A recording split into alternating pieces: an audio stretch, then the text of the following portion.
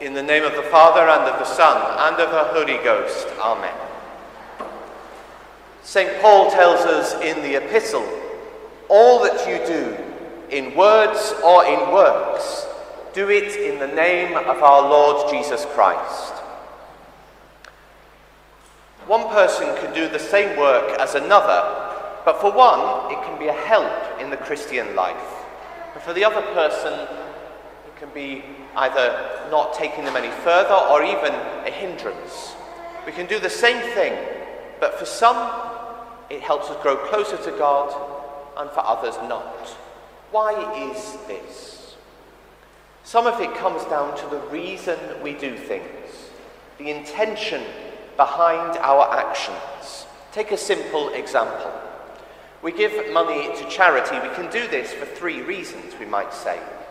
Firstly, we can do it because we love God, because the people we help through our charity are made in the image and likeness of God. So we do it for the love of God. The second reason we might give to charity is out of human sympathy, trying to help another person. And the third reason we might do it is to try and look good. You know, I've given so and so much to charity, look at me. For the first, if we do it for the love of God, that obviously helps us grow in holiness. It helps us become a better Christian. The second reason to do it out of human sympathy is morally good, but it could be better if we did it for a deeper intention, a higher intention.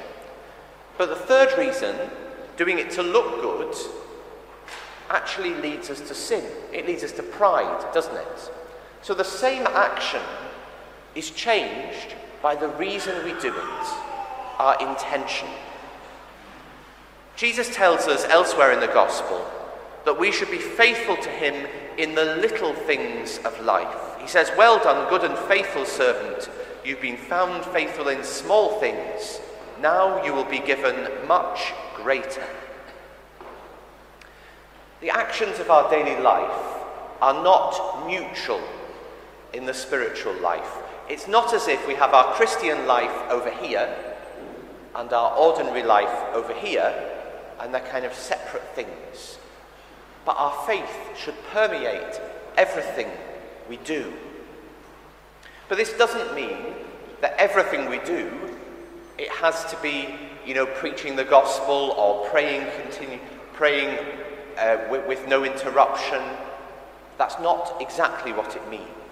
But our ordinary actions can be done with a good intention of serving God.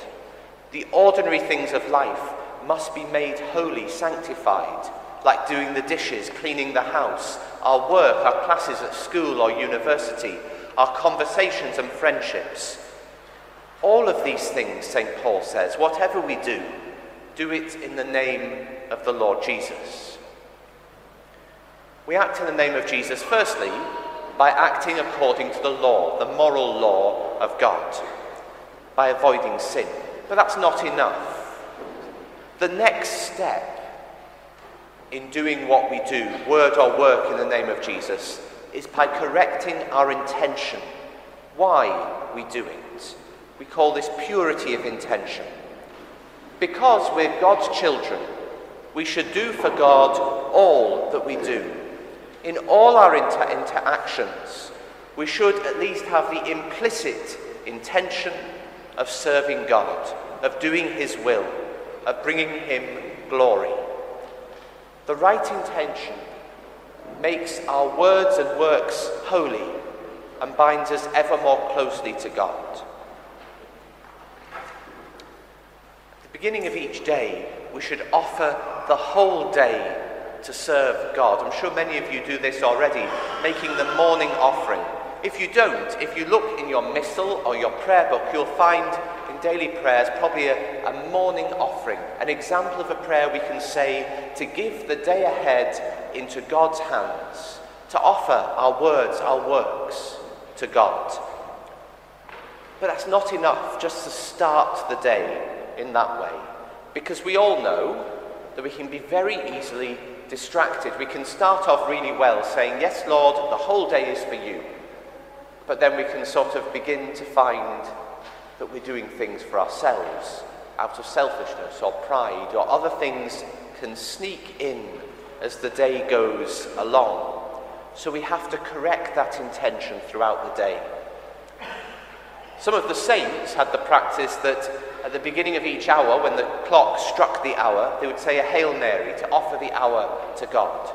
It might be that when we begin a new work, a new class at school, or begin a new task at home, we make an offering in our minds of that work to God. Little prayers like, "All for you, Jesus," in the name of God, making the sign of the cross. Little simple acts to remind us that this next action we do to serve God. And of course, the greatest way of offering our daily work, our daily actions to God, is by uniting them with Jesus in his offering of himself to God the Father. This offering of himself which we find in the Holy Mass. When we come to the offertory of the Mass, we can bring in spirit to the altar all that we've offered to God through the week, hour by hour, day by day. As the priest offers the bread to God at the offertory, we can offer our works. As the priest offers the chalice, we can offer God our sufferings. In this way, uniting what we do here in church with our daily life outside, bringing the offering of our day's works and words and sufferings, to unite them to Jesus' offering, to the glory of God the Father in the Mass. St. Teresa of Avila teaches us, the Lord doesn't consider so much the greatness of what we do, but rather the love with which we do it. This is the secret to holiness in daily life. Brother Lawrence of the Resurrection, in his book, The Practice of the Presence of God, says, "Lord of all the pots and pans, make me a saint by getting meals and washing up the plates." With purity of intention, every action, even the simplest, even the most mundane, can become a means of serving God. Everything can be for his glory. We're all called by God to become saints, to become holy, but we don't have to wait for our next retreat or a moment of conversion or beginning a new vocation. We can start today, here and now, by offering the events of this day to the glory of God. So let us offer each day to God, each action, each hour, so that our very lives may become a praise of his glory. In the name of the Father, and of the Son, and of the Holy Ghost. Amen.